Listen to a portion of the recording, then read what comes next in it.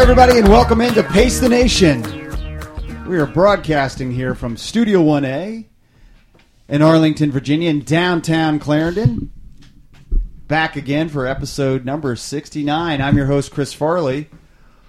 Alongside me, as always, to get us through this big show today, to my right, it's Joanna E. Russo. Joanna, what's up? It's great to be here in beautiful downtown Clarendon. Is it really great to be here, or is there some sarcasm there? No, it's a beautiful day. It is. It is actually There's a beautiful no day. humidity. It's been a great week. Last 2 days have been Joanna running weather for sure. All my positivity is back. There we go. Well, good to hear. Also, to my left, our other co-host, of course, it's William E. Docs. Docs, what's up? Hello, friends. Hey, Docs. Good to see you back here in studio. Mm-hmm. How things going, Docs? With what? Just life in general. I don't know. Yeah, life is great. Everything's good? Yeah, life is great. All right, my two positive co-hosts today. This is going to be a great show. A lot to get into today here. Well, Joanna's excited because the weather's turned and she's going on vacation. Yeah, that's true. That's true. She doesn't have to see our ugly faces for 2 weeks. That is true. That is true. That is exciting. And you're excited why? Because I don't like Joanna either. Yeah. So I'm glad she's leaving. Well, a lot to get into today, so hopefully we can do one last good show together here before Joanna goes on vacation. Excited to talk a lot about babies, running with babies, kids. I'm not a dad yet. You know what that noise was? What's that? That was me turning the podcast off. Well, we'll try to make it interesting. We do have a couple of very interesting guests, but I was going to mention I'm not a dad yet. Mm-hmm. Julie's due date was August 21st, and we went to the doctor yesterday, and they were just like, "You're not even close. No dilation, dilated." No dilation, no centimeters of any dilation yet. So nothing doing there. That kid is happy in her stomach. So here we are as we sit recording here August 25th. Is the baby in the stomach? That might be the problem. Yeah. Why? Where else would the baby be? In the womb? Okay. All right. Well, maybe I'll call the doctor after this program. But no kid yet. But glad to have a couple of experienced parents and runners today on the show. It's going to be Sarah and Darren Brown. Sarah's a professional runner who just competed in the Olympic trials. She also just had her first kid. Darren and Sarah just had their first kid. Their daughter, Abigail, was born, I believe, Joanna, correct me if I'm wrong, 4 to 5 months before the Olympic trials. That sounds right. All right, we're going to get the details from them. And she trained and got her way back, Sarah did, to run the Olympic trials in the 1500. So really great story that they have. It's been chronicled on ESPNW, a 5-part series on ESPNW that I've watched, and I highly recommend watching. They are Virginia. They live in Virginia, so also that bodes well for both of them as well. They're going to be in studio today. Joanna, I feel like we've missed an opportunity. We should have done a post-podcast every time Farley and Julie came back from the doctor. That we just interview the doctor, Right. just to see like, Right. do you think that guy's for real, or do you think he's pulling your chain? And the doctor was like, there's no way anybody thinks that this or that. Yeah, well, that would be a good interview. That actually would be. I think that's a good show. Yeah. Do you think when they have like the Farley and Julie coming in, then the doctor has like the 15 minutes after that where he just schedules as busy, right, but he doesn't actually have an appointment just because it takes him 15 minutes to recover from all the hijinks that I bring to the doctor's office. Yeah, I think that's probably true. Too bad there wasn't a camera or podcasts available. Yeah, there was a missed yesterday. opportunity. Yeah. Well, the Browns did have a camera follow them all around into the doctor's office. I mean, it's just they gave them complete access. Mm-hmm. They seemed a little bit more well versed in childbirth and kids. Farley, how many kid books have you read? Like, what to expect when you're expecting, things like that? None. None so far. How many actually. have you listened on tape? Zero. Does Julie know that? Has she given you just- homework? She does now. There is a book that we need to listen to. It's about the kids sleeping, so I need to listen. Yeah, that's important. And I did go to the Arlington Hospital seminar over at Virginia Hospital, day seminar about what to do when you're a new dad, and I got through that. Mostly got through that. I had a couple emails I had to attend to during it, but I got through it mostly. So I feel like I'm ready to go. I think that Julie should get a lockbox for your phone and your Yeah. iPad. I'll tell you this. Actually, watching that video, and it's called "Run, Mama, Run" on ESPNW. It did actually sort of start to hit home. I'd watched it before, Good. but I watched it again yesterday. All five. Again, highly recommend the 5-part series. Things were really hitting home when they had one video montage of Darren and Sarah waking up every single 2 hours during the night. And Yeah, that's gonna happen. And the baby crying, and I was like, "Wow, that is rough." Babies cry. to train. Oh my gosh. And they need to eat every 2 hours when to they're train Oh, my. for her to train through that. Mm-hmm. Man, it It's must pretty have- amazing. I feel bad for Darren too. I'm going to ask them all these questions Right. because I need the handbook. Well, 'Cause I here's- did not do any reading. Here's a question for Now you. I get why they're the guest this week. Yeah. Oh, I timed it. Oh, I definitely timed it appropriately. I can't wait till Farley has a hankering for ice cream. Is that a thing? well? When then you'll bring a guest on that will bring us ice cream. Gotcha. Okay. Farley, how much time do you plan to take off for paternity leave? I'd scheduled no time off. See, I think that you're really missing the boat on this. I think that not like missing the boat, but Sure. I really think that you need to just accept that you are going to be away from the business for a certain amount of time and just don't work. Don't read your emails. Don't do any Yeah. of this other stuff. Just be a dad. Okay. All right. I agree. I will. I will try to do that. No, there is no try. Right. Okay. Yeah. Do or do not. The thing is That's for our Star Wars fans. Is she? That flew totally over my head. I don't know what that reference is, but Yoda. Oh, Yoda. Okay, I wouldn't know a Yoda reference. I wouldn't know a Yoda either. I do know he's like the blue guy, the short blue guy. Yeah, he's blue. Maybe he's not blue. I don't. know. R2D2. All right. No, it's he's an alien type. Anyways, it doesn't matter. That the Yoda thing doesn't matter. My point. I think you bring up a good. What if you point. have a baby Yoda? I think you bring up a good point. I'm just going to try to plow through here because I'm actually scheduled. She's scheduled her delivery or her to be induced on Sunday night. Mm-hmm. So by the time this podcast drops, we may have I may be a dad. Mm-hmm. I'm actually scheduled to work the floor that Monday at 10 o'clock. That sounds like a terrible idea.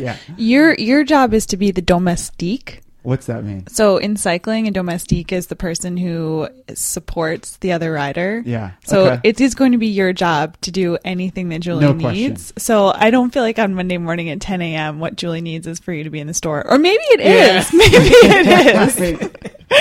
All right. That's Julie's right now like adding more work, Hours. more Yeah. hours to his work going into schedule. when to work and adding hours. Yeah. Well, Brandon, if you're listening by the time this podcast hits, I don't know what time you can get it out, Docs. I probably am not going to be there at that shift in a couple hours. So if you could get this out at 8 a.m. on Good thing Monday Brandon morning- listens to the show. He does. Yeah. Yeah. So I don't think I'm going to be there for that shift.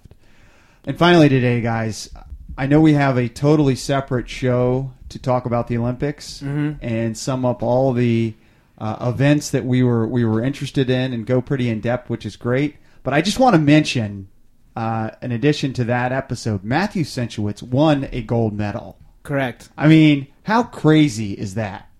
It's insane. Yeah, I'm not sure how much I want to talk about right now because we have another show that absolutely. we're going to talk But I about just want to that, but mention it. I just want to Yeah. mention it. I think it deserves on every show. I think it deserves at least every 10 minutes of every show to mention that a guest of our podcast won a gold medal. Yeah, but I was excited. I mean, I think we were all excited about that. Right. But then the only problem with it is that now they immediately told us that going forward they're going to big time us. Right. So it's like former guests. I We're think- very happy for our former guests, the Centrowitzes. Right. But they informed us that they're bigger than our blank radio show. I mean, I think Coach was caught up in the moment, and he's referencing a text that Coach sent me. He said, "No more of your radio show. We're going on Good Morning America tomorrow. Expletive. Yeah. So I haven't seen him on Good Morning America, but I wouldn't be surprised if after Matthew finishes his series of... It was a joke, Docs. Well, we'll see. I mean, I hope so. Yeah. But I just wanted to mention that. And again, we have a full recap of the Olympics. But Matthew Centrowitz won a gold medal. Unbelievable. Awesome. Favorite race, obviously, of the Olympics. Do you guys want to pause the recording and go watch that again? Yes. Yeah, one more time. Okay. One more time. But before we do that, Docs, I do want to introduce our guests who are in studio now with us.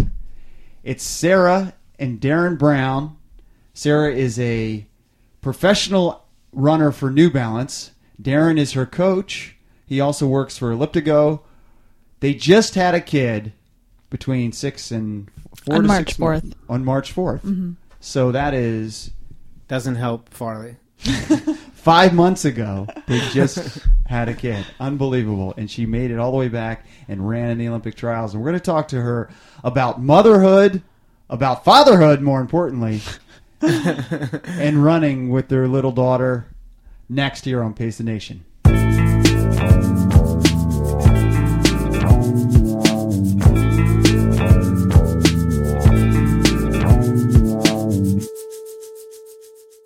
All right, welcome back to Pace the Nation. Now, guys, we are excited to be joined by the whole family's here. We got Darren and Sarah Brown and daughter Abigail. Guys, thanks for joining us. Hey, thanks for having us. Yeah, thanks. Now, is Abigail going to contribute to the conversation? Does she talk much, or? She definitely has a voice when she wants to. Yeah. So Okay. she doesn't have a microphone, so hopefully she'll stay quiet. But she has the modes where she can really. A little bit TBD. We'll Yeah. know if she Okay. wants to add something in. No doubt. Well, thank you guys for joining us. Your story is incredibly inspiring. You can follow your journey to the Olympic trials. It's on ESPNW, and the 5-part series is still online. Awesome kind of build up to the Olympic trials before the baby. It was really well done. I want to ask you guys first about that. So, who approached you with them doing this entire series on you? We were actually approached by Danielle, who is the director of the piece, and she approached us back in December, I believe. And it was kind of at a great time because we had just turned down another opportunity. We had kind of some people had contacted us. We looked into it, and it really wasn't how we wanted our story to be told. And so when Danielle contacted us, and with the idea that it would be on ESPN and just the avenue and what she was after, we kind of started to consider it. And then after having like a Skype conversation, we got a little bit more serious, and we just felt so comfortable with her from the beginning. And I think that's what made us keep moving forward with the project. So Sarah is a 9-time NCAA All-American at Tennessee. She also was a semifinalist in the 2013 World Championships. So going into the 2016 Olympic trials, I mean, this was you guys' shot.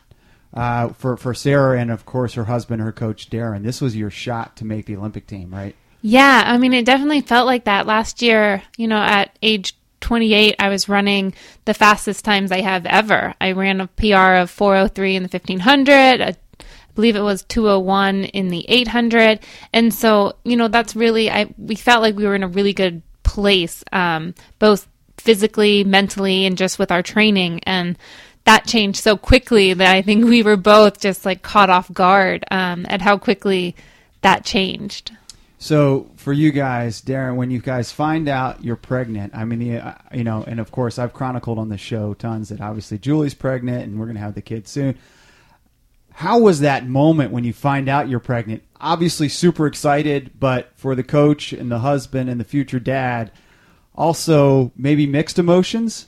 Well, there were definitely a ton of mixed emotions. So to start, Sarah actually found out she was pregnant when I was on the opposite side of the country. Oh, wow. Her racing in Europe had just gone so far downhill that we brought her back. She was actually passing through D.C. and went to see her kind of childhood doctor to get some blood work done because I wanted to know whether she was anemic, if she had some other irregularities going on, if she was sick, if there was something really, really bad happening. And so this kind of fall off the cliff of her training and racing happened so fast. I was pouring through training logs just trying to figure out where it had gone wrong, right? Where had we overdone it? Where had we stepped across that line to the point of no return?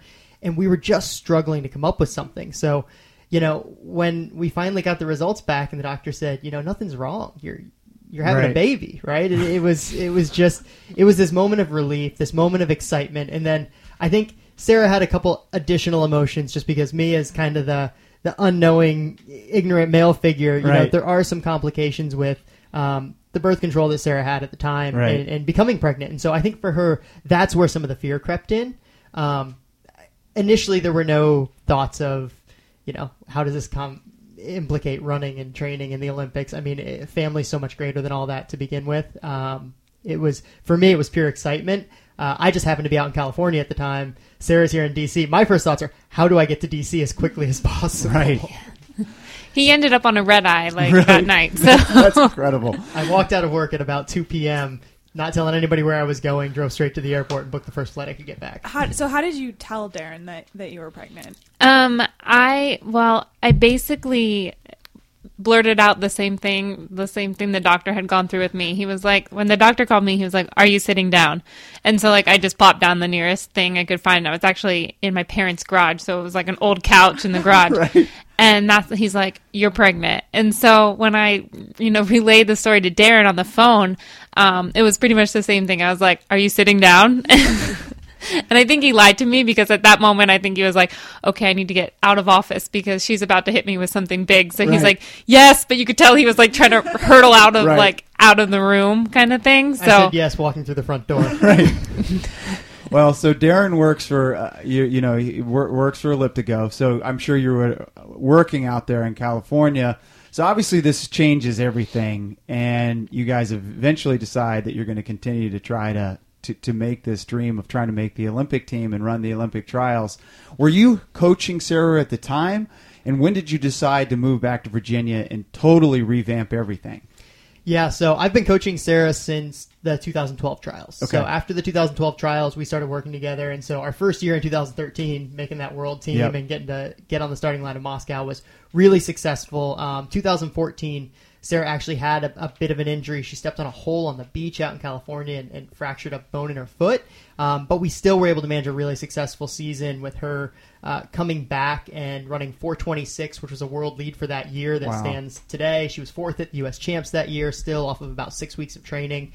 And so then 2015 with the PRs was going super well. So one of the good things, Sarah's been involved with Elliptigo actually before I started working with them. They were a sponsor of hers. She's been using it to cross-train for almost 4 or 5 years now. And so they've been as supportive of her career as they always have of mine in the company. And so when all this happened and we decided that, we were both going to look to continue our careers going forward, I knew that I just had to be honest with Elliptigo and say, for us to do that, we're going to need extra hands. And all of our family is on the East Coast. And so I basically went to them and said, in January, we have to move back to the East Coast if Sarah's going to have a shot at this. And I want to stay working for you guys. I know it's not ideal, but if there's anything we can do to work through it, I'm open. And they came back and said, do what you got to do, but we don't want to lose you from the company. So I could not be more grateful and blessed to have a company like that behind not only me, but behind my wife as well. And that's so awesome. It was great. Yeah, they're a great company. I know Julia's, that's all she's done. She has not been able to run since 20 or 25 weeks. So watching the video, what struck me, it was amazing how long you could run. Now, I want you to comment on that, but also were people around Fauquier County or Warrenton, where you guys live in Virginia, were people like, who is this crazy pregnant woman running around town here? Well, that's the beauty of moving back to your hometown. I think most people knew who the crazy pregnant lady was out running. Yeah. So I had immense support in my community. I was joking that when you're running and you're pregnant, cars and stuff are much more likely to stop for you, let you cross the street. And I said, I don't know if they're just being nice or they're just like wanting to take a longer stare. But either way, you get kind of treated a little bit better when you're running as the pregnant lady. But yeah, so I was running at the end of my pregnancy 4 days a week, and we kind of had the philosophy of make the running days count. And so on those days I would hit anywhere from 8 to 12 miles. And those consisted of 2 workouts, a medium long run and a long run. And then the days in between, I would elliptigo and swim. Okay. And I'm sure the doctor was dialed in on all this stuff. And what is their thought? What was the doctor? What did the professionals say about this? Were they supportive of you training at such a high level? Yeah, when we moved across country and had to switch doctors, we were able to, talk with our doctor first, Dr. Gonzalez, and he really just made us feel comfortable, because the first thing we asked, we laid out kind of what we were doing, what we were trying to do, and he was just like, well, why wouldn't you? Like, your body's used to this, your body has done this. If you were to just stop doing stop exercising completely, that'd be more of a shock to your system. So he was very supportive, and he gave us more guidelines to kind of look out for. It was more about overheating, so staying cool. If I was working on the elliptigo, always having fans. It's the one time if you're in the gym, you can see all the fans and nobody gets mad at you. Right. So he kind of gave us the guidelines that we should be looking out for, not just that old thing about the heart rate, because there's so much more to it than that. And so yeah, he was able to kind of give us that green light on what we could do. And as a coach, Darren, it did say in the video that as long as, maybe one of the doctors said, as long as you're only getting up to 90% of the max heart rate, you're okay. So there's one guideline, but as a coach, are there other guidelines? Are you doing a ton of reading? Are you scared of screwing this thing up? I mean, you've coached for a long time, but this is obviously pretty unique. A whole new adventure, and all I can say is that you can't be discouraged by new challenges, but you have to make sure that if you're willing to accept them and take them on, that you've done your research, right? And so I'm the first person to say that I don't know everything, and I'm not going to be the only person that can decide the right path. So my first step was to read as much as I possibly could and talk to as many people as I possibly could. Mm-hmm. Strength and conditioning specialists that have either dealt with pregnant women before or just are really in tune with the physiology behind the body changes that she'll be going through. Same thing with talking to the doctor. In the films, he talks about the heart rate not getting above 90%, and really a lot of that is more for just the kind of the stuff that builds up in the blood that you accumulate when you start running at faster speeds. Your blood is your baby's blood. You're circulating it. And so you really more want to make sure that you're keeping those levels down. But even more importantly is the overheating aspect. You don't want to overheat. So we actually had a little handheld thermometer that we would bring, and Sarah would have to take her temperature in between, whether it was intervals or every 20 minutes during a run on a treadmill. And we just made sure that she was staying nice and cool. She always had really ice cold water nearby that she could drink.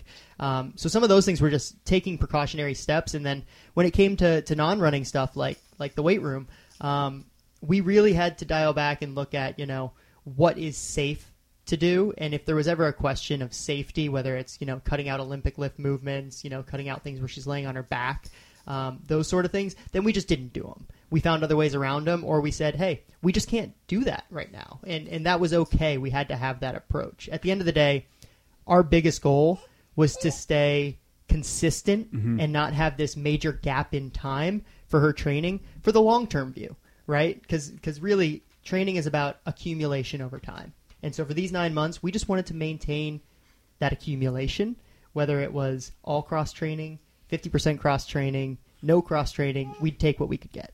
Did you talk to, I know Kara Goucher trained through her pregnancy, so did you talk to, other runners who had done similar things, or just, kind of come up with your own plan? We actually had quite a few, mother athletes reach out to us and say, hey, if there's anything you need to know.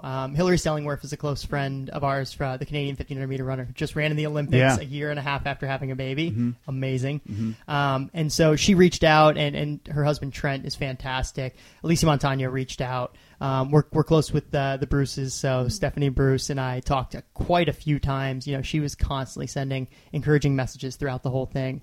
And so there were quite a few that we got to connect with, and Kara was another one. Kara reached out and just said, "You're doing awesome," and just those little bits of support, because we did have some of the backlash that you see in the films of, the ignorance of people who don't read more than a headline and want to judge you for what you're doing and say the negative side of things. So one of the things that really struck me, Sarah, in the video, that you said that as a runner you need to be selfish, but as a parent you need to be selfless, which I thought was really kind of hit home with me. How has that changed? I'm sure that's shifted as we look at Abigail right here to your left. I'm sure that's shifted, right? Yeah, definitely. I think that was just my biggest concern, how that would balance out. And I mean, you naturally just, you this human that like is in this world, like you care so much about this person, this like small person. And so for me, she's kind of done actually wonders for me, because she's helped me to relax a lot, because a lot of times it was like, wake up in the morning, I need to get my workout in, like everyone leave me alone. But I've been a lot more relaxed now. Like I'm thinking about her needs. I'm able to enjoy the moment and still, bring that competitive drive when it's time. But it's almost like I can channel it better at just when the moments when I need it, instead of making it consume my whole day. And so, yeah, I grew up with very selfless parents, and I, hope to be the same thing to her. And I think that you naturally just kind of move towards that, because you care so much for this other person, and you care about their needs before your own. Did you feel like you lost motivation in running? No, not at all. Actually, I felt like I had so much going on positive, like off the track, that I was more fearless on the track. Like I was willing to just put it all out there, because if I messed up, you know what? When I walk off the track, I have a great support system, family, and child to come home to. So it was almost like my happiness was so fulfilled that this is only going to add to it, and I can take those risks, take those chances. And so I think actually it did the opposite. People have always asked throughout the years if it's tough for us to work as husband and wife and coach athlete as they cross over. And I've always told people that I think it's definitely got to be tougher for Sarah. And the single best thing that I've seen, come out of this for her training is that I don't see the same sense of pressure that I feel like Sarah used to put on herself to perform, to prove for those of us around her. It's now really about just throwing it on the line and understanding that we're all here for her, no matter how it goes. And I think, the final video and the trials themselves show that. I think it's very interesting. If you hear Sarah talk about her worst case scenario in episode 5, you see it play out in front of her. And at the end of the day, we weren't any less proud than we'd have been if she made the second round, made the final, was on the team that went down to compete in Rio. I can't believe what she came through, and I think she begins to see that now as well. And so hopefully going forward, she'll be able to approach races with that mindset. So let's talk about because there was a lot of there was a lot of obstacles to get to the Olympic trials, which obviously our listeners know. I mean, to get to the Olympic trials, that is the pinnacle of a lot of people's careers, just to try to make the trials, much less, compete and make the semis of a world team and all those things. But you ran into a number of problems, specifically with your back. You ended up having a tumor in your back that was benign. Did you guys at that point think, well, maybe this isn't worth it? Definitely when I was walking through the tumor diagnosis and figuring out what exactly was going on.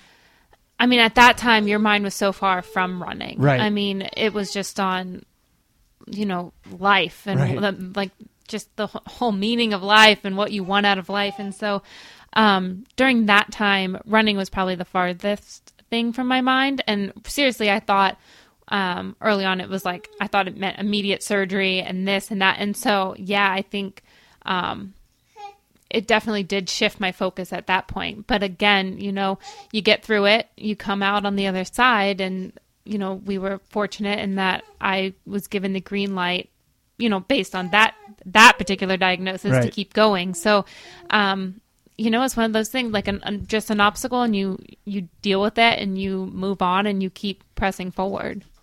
Hey, Farley, do you think it's campy that we put those fake baby noises in the background? No, I think that's good, actually. Okay. No, I think that actually works for the show. I didn't know what you guys thought about the sound effects. No, I'm a fan. So do you think you could have done this if Darren wasn't your coach?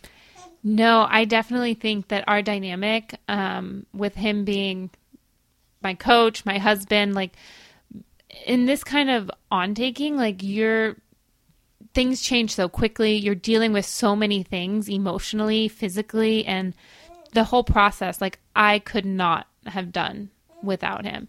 And so, I mean, that's what makes our story also very unique. Like we were able to take on a challenge and keep moving forward. Like there were so many times, like with all the obstacles that I faced, where I really didn't think I was going to the trials. Yeah. And we'd had days where I would continue to train, but it was under the pretense that no, you're not going, but we're going to see what happens. Let's try one more day. We'll see what happens. And I don't think I would have done that if I didn't have someone working so closely with me.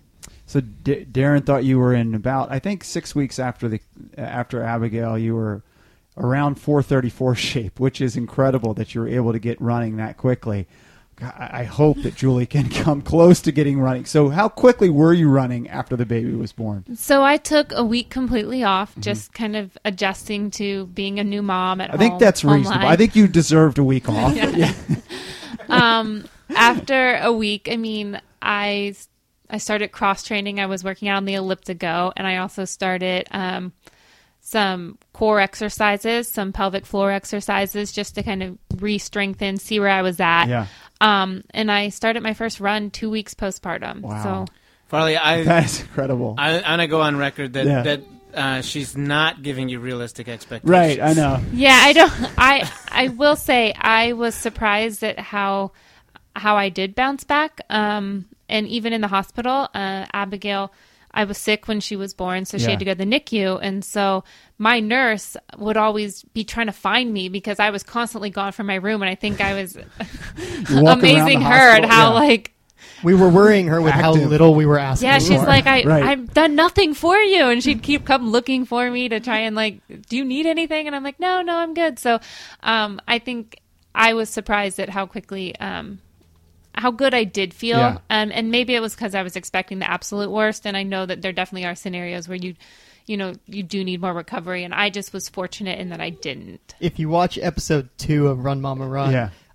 there were certain areas where the film crew wasn't allowed to be in the hospital, but we were allowed to have our own personal video camera, and so they got some of that footage from us. And there's a shot of us walking out with Abigail for the first time, and this is us leaving the hospital for the first time. Yeah. And Sarah actually does this little jog in the hallway. I mean, this is 48 hours That's after she's awesome. given birth, and I think it was probably in that moment that I had to look at her and go, "Hey, can you not think about running for at least a week, and can you just settle a little bit?" But I give a ton of credit to her for the work she put in, but we also have to give a lot of credit to her pelvic floor specialist, who we started seeing out in California and we continued a relationship with throughout the pregnancy. And it was funny because when we went to our OBGYN in California and said, "Hey, can we get a script to see a pelvic floor specialist?"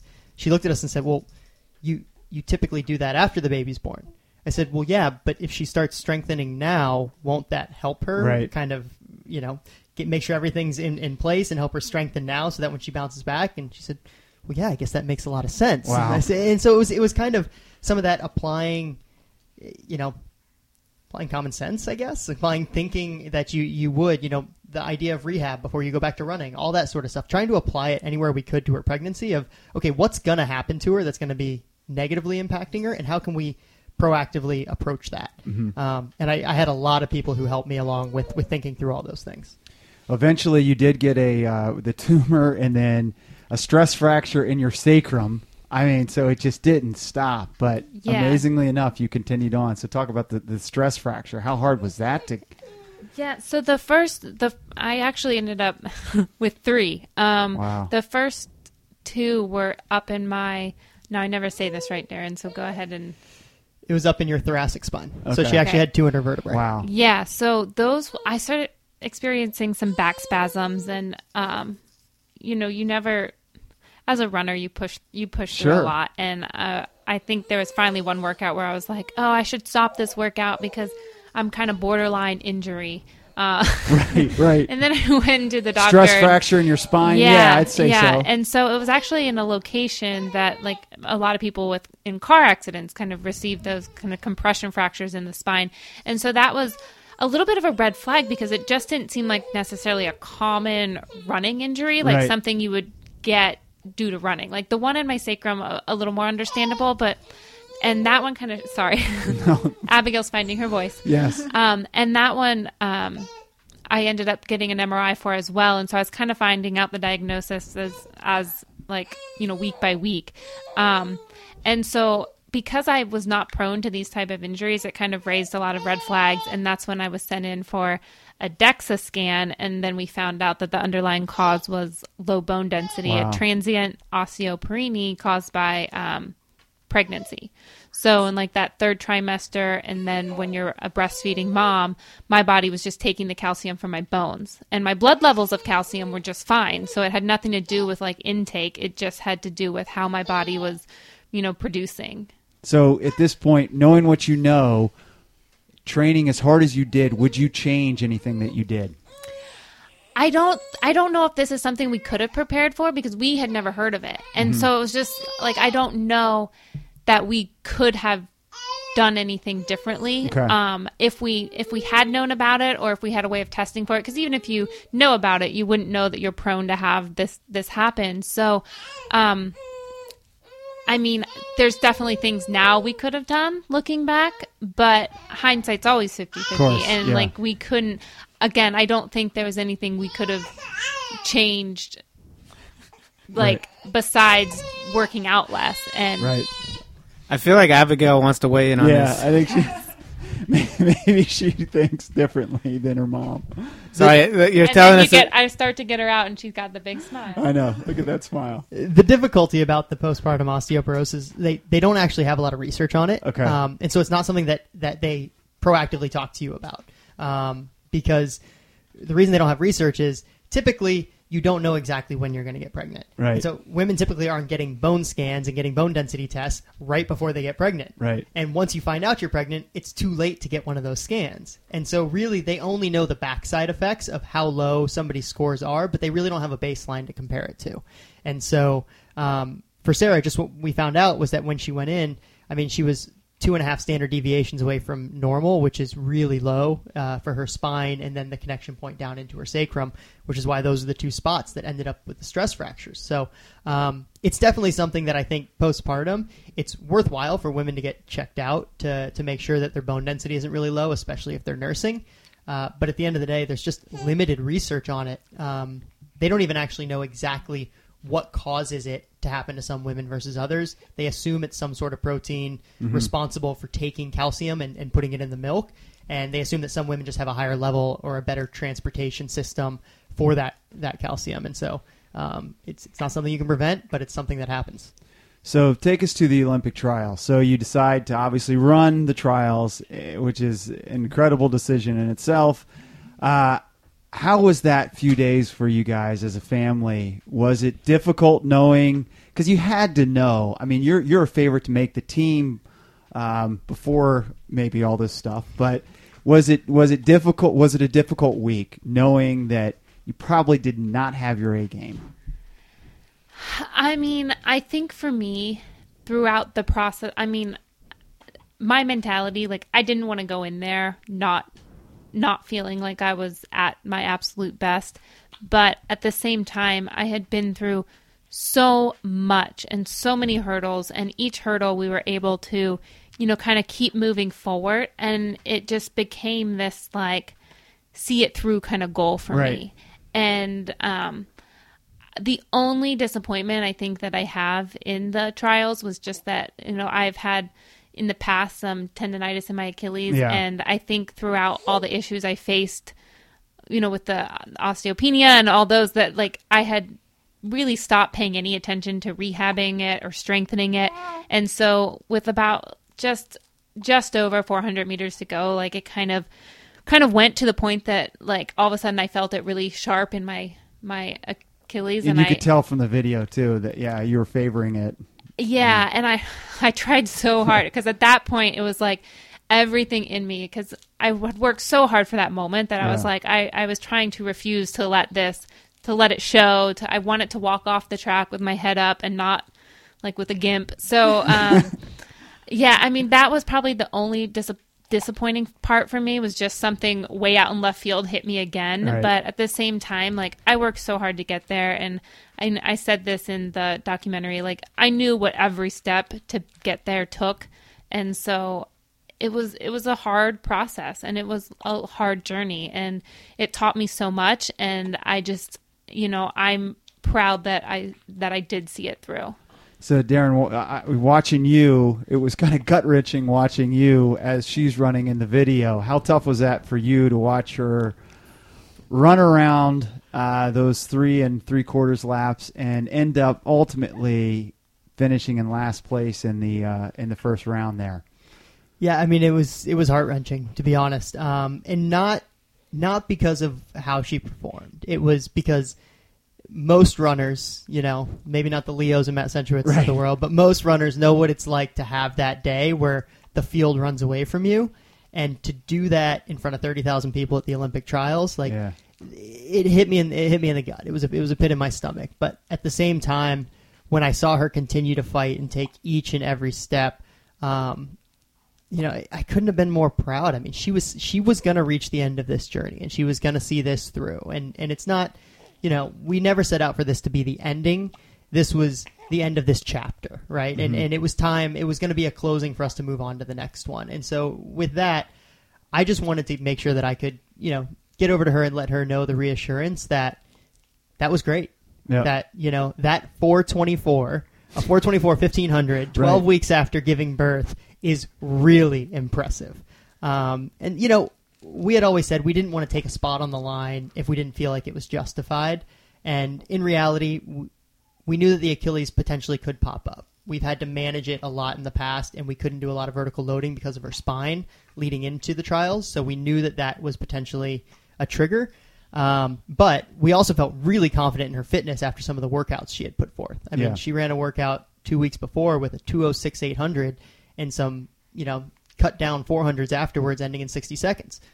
That's as good as she's ever done when she's run 403 to 405. So I was confident in her fitness. We just, we lacked a little bit of time to get the structural system ready. Well, you got an amazing story for Abigail. Her mom ran in the Olympic trials very shortly after being born. I mean, what kind of for both of you guys, that must be awesome. What kind of example does that set for your daughter? Do you guys think about that?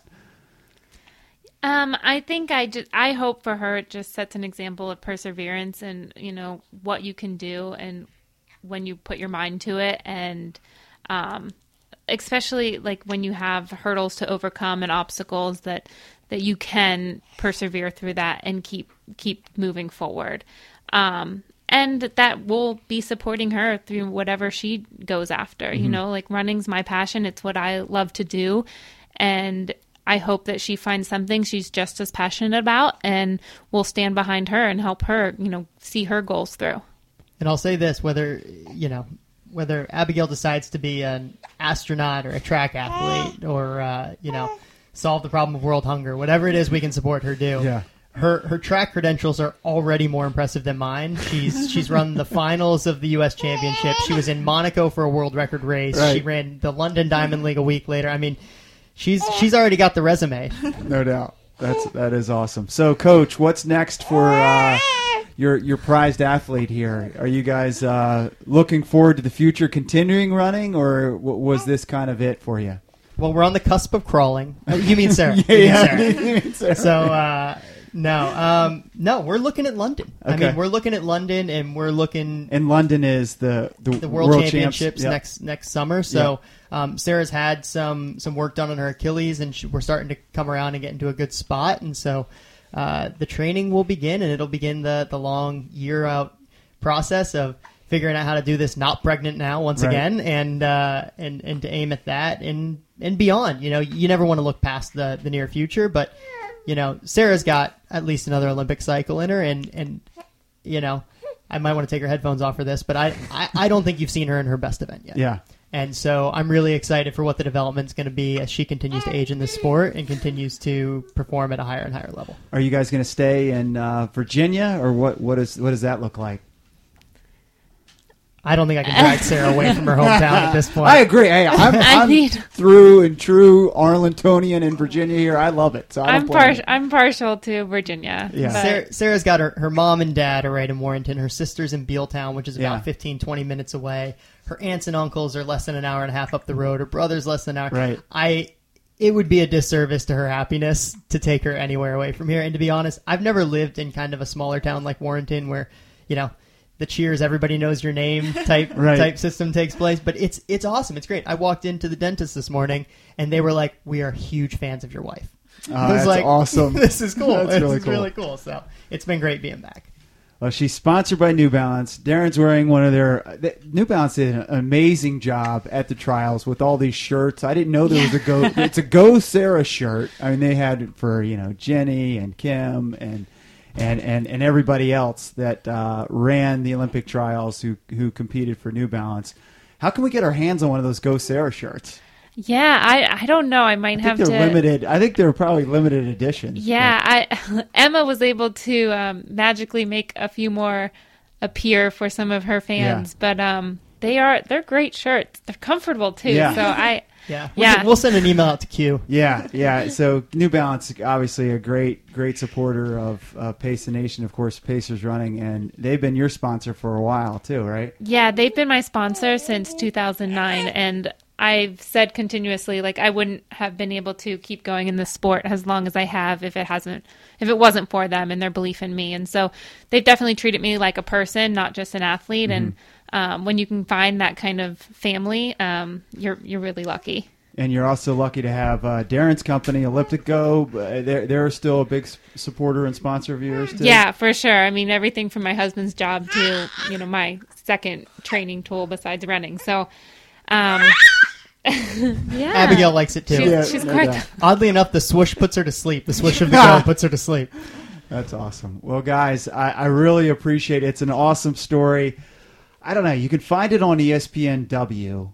It's a five-part. We'll tweet it out. We'll too. tweet it out. It's a 5-part series. It's about the Browns, Sarah's journey to the Olympic trials. Pregnant before she gave birth to Abigail. After a really inspiring story. So congratulations, guys! Thank you so much for joining us. Thank Thanks for having us on. All right, there they go. There's the Browns. This is Pace the Nation. We're going to take a quick break and be back after this.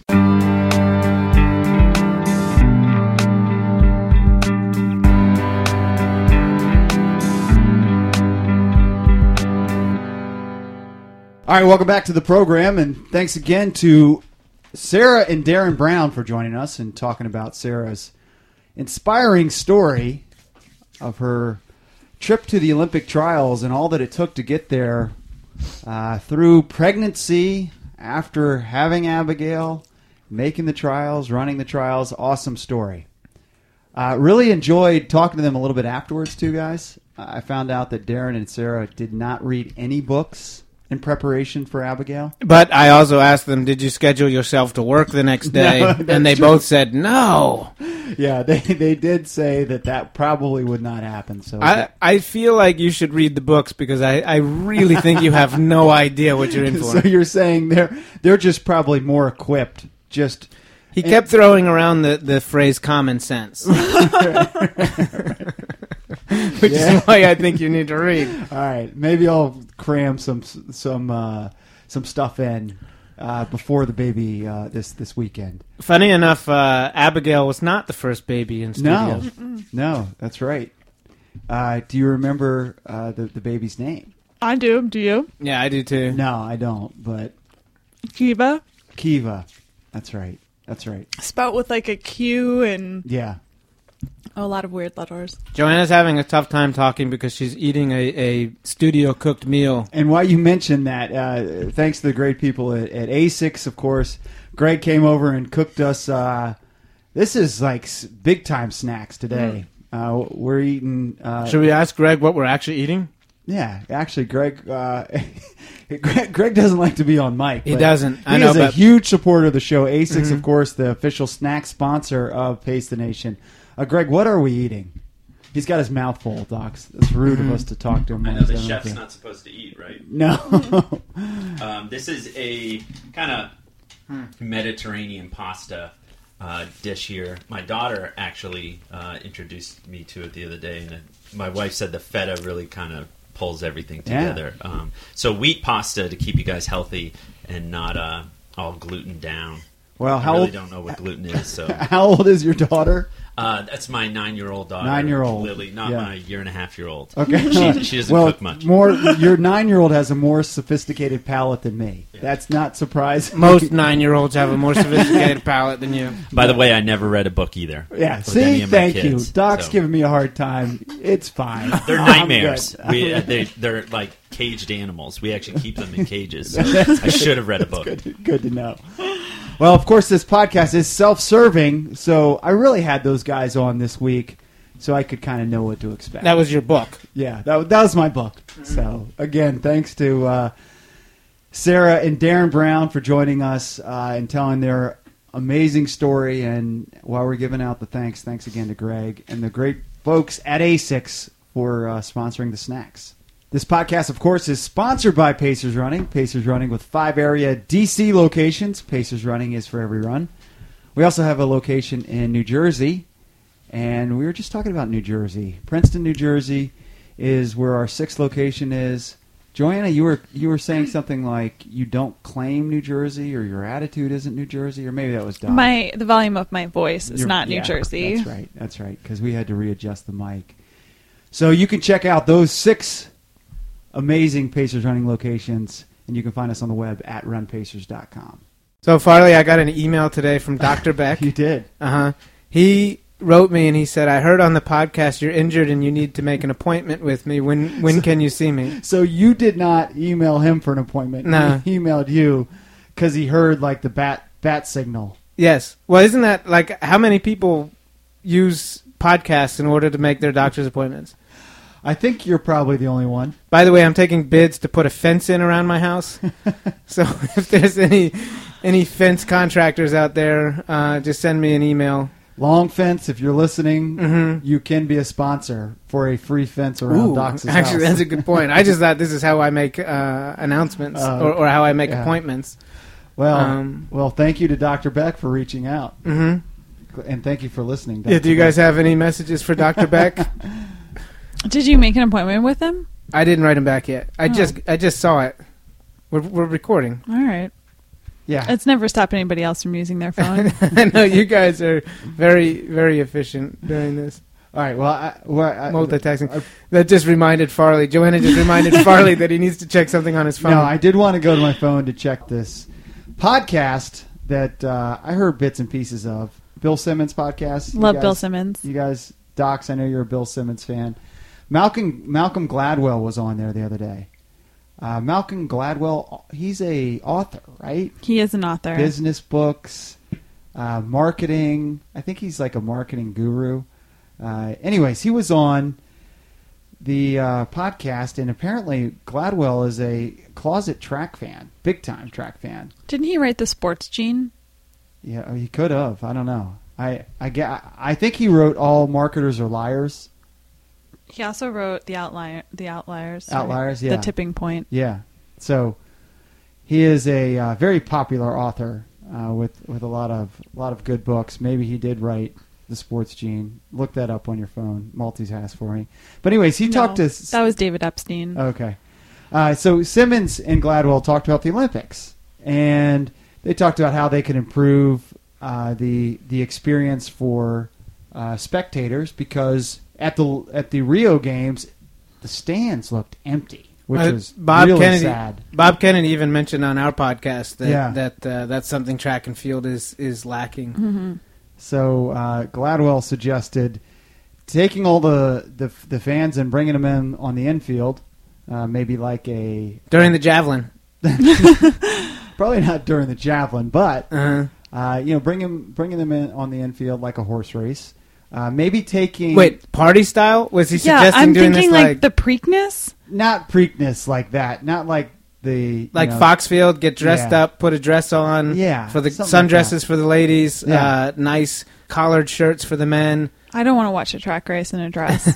Well, he said... This is what he said. Imagine if they put temporary stands on the infield where you can communicate and interact with athletes a lot better. Uh-huh. They were talking about on the podcast how, Simmons, I believe, went to the London Olympics, and he was hoping to see the high jump or the long jump.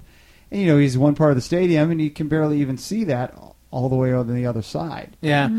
But this is what I would say is like, because I remember being in college, and you would go in the infield, and you'd run from diagonal to diagonal and, Right. and cheer for people as well. But I imagine if you let too many people in as a spectator, then you just have people lining the one spot. Or the other thing I remember on the infield, because then you'd have everybody would be crowding the start line, and then you wouldn't be able to get over there if it really was a spectator thing. Mm-hmm. But I do remember also when they would do the steeplechase, that would congregate a huge crowd on either side of the track around the water jump, Right. mostly because that was the most likely place for somebody to take a spill. Yeah. And have an awful crash and burn. And people are just awful people. Right.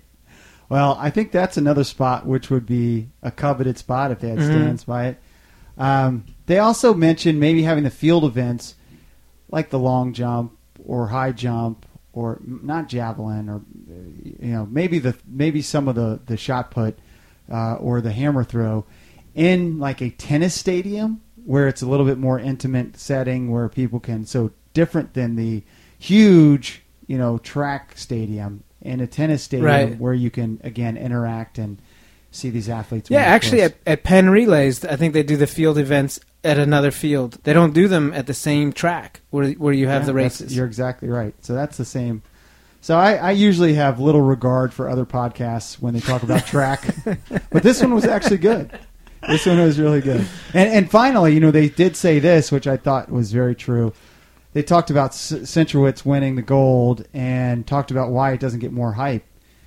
And they said they believed that if it was 1972, he'd be on the cover of a Wheaties box. That's how big it would have been back in 72. But now, 40 some odd years later, it's a big deal. But I tend to agree. It's not the deal that the big of a deal that I think it should be. But people don't understand. I was surprised it wasn't even on the headline of ESPN. I know it wasn't. That was disappointing. It made the sports page front sports page at the Washington Post because he's a local kid done good. Yeah. Right. So why do you what do you think the difference is? I don't know. Like people in 2016 don't care about running like they did in 1972? I think that track and field had more juice back then. Yeah. For whatever reason. Yes. I think you think of Prefontaine and Bruce Jenner. Mm-hmm. You think of those guys as iconic heroes who would be on the Wheaties box. They were more household names, but things have changed too. I mean, boxing also is not a big deal true. anymore, and that was a big sport. So things have progressed there. But I think Usain Bolt actually makes the front page, He does. And people like sprinting. So I think distance running, not so popular. Well, the 1500 isn't even that long. I know. Well, for most it is long, but you're right. You want to know another thing I think it might be? Yeah. Drugs in the sport. Could be. Yeah, I would agree with that. You know what? We got a great guest scheduled here in the next week or two. Robert Johnson of Let'sRun.com. Rojo. He's going to be able to speak to all this. He'll be the fact checker. Yeah, he can. Because I think you're bringing up some good stuff here, but I think Robert... So we scheduled the him... The conspiracy is getting deep. Yeah. Did we schedule him when Joanna's not going to be here? Actually, yes. Perfect. Yeah. Perfect. Like the one person that I am over the moon to meet. So I want to thank listener Sandwich Todd for hipping me to that Bill Simmons podcast because I thought that was some good stuff in there. All right, guys. I did want to thank Dr. Ben Pearl, who planted the seed about the Browns coming in. And, of course, thank Sarah and Darren Brown and their daughter, Abigail, for coming in studio. Very great guests, all three of them. Unfortunately for James Farley, Abigail ruined the studio experience for all babies going forward. That's true. When this podcast posts, there may be James Farley finally here. And since I make it all about me, Thank you for all the well wishes before you sent them to me. I appreciate it. Julie does too. All right. Can Joanna and I get that out of the way now? Congratulations, Yes. Farley and Julie. Congratulations. Okay, Yeah. don't need to say anything else. No problem. All right, for William E. Docs, Joanna E. Russo, I'm Chris Farley. This is Pace the Nation. We'll see you next week.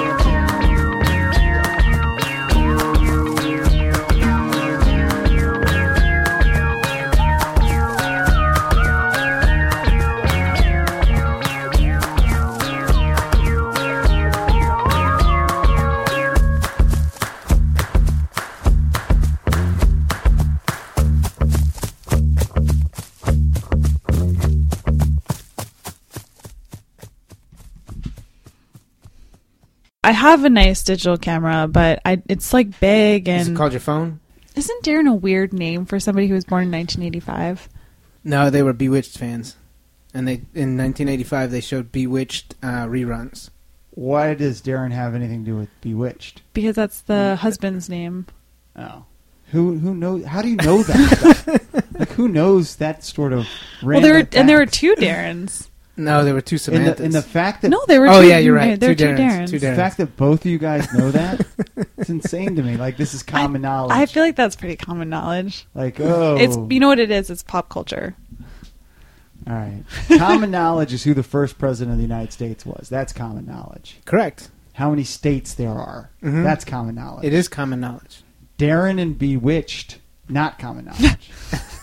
Okay? All right, so I- we're clear. I just appreciate how you keep giving us speeches about what people should know. All right. I probably am not the best arbiter of what people should and shouldn't know. I understand that, but But you do fall for that human nature thing of thinking everybody thinks that they're the most normal person. Yeah, that's true. And everybody's a weirdo. that's true. Some more than others. It's true. I like when I'm listening to the show and there's like the music between like our intro and then the guest. Because I always Uh-huh. feel like it's like when you go to see a play and they have like Yeah. the music playing while they're changing the scene. Like in my Yeah. head, I'm always like, oh, there's like a scene change. Yeah. It is good. But I know the truth. Yeah.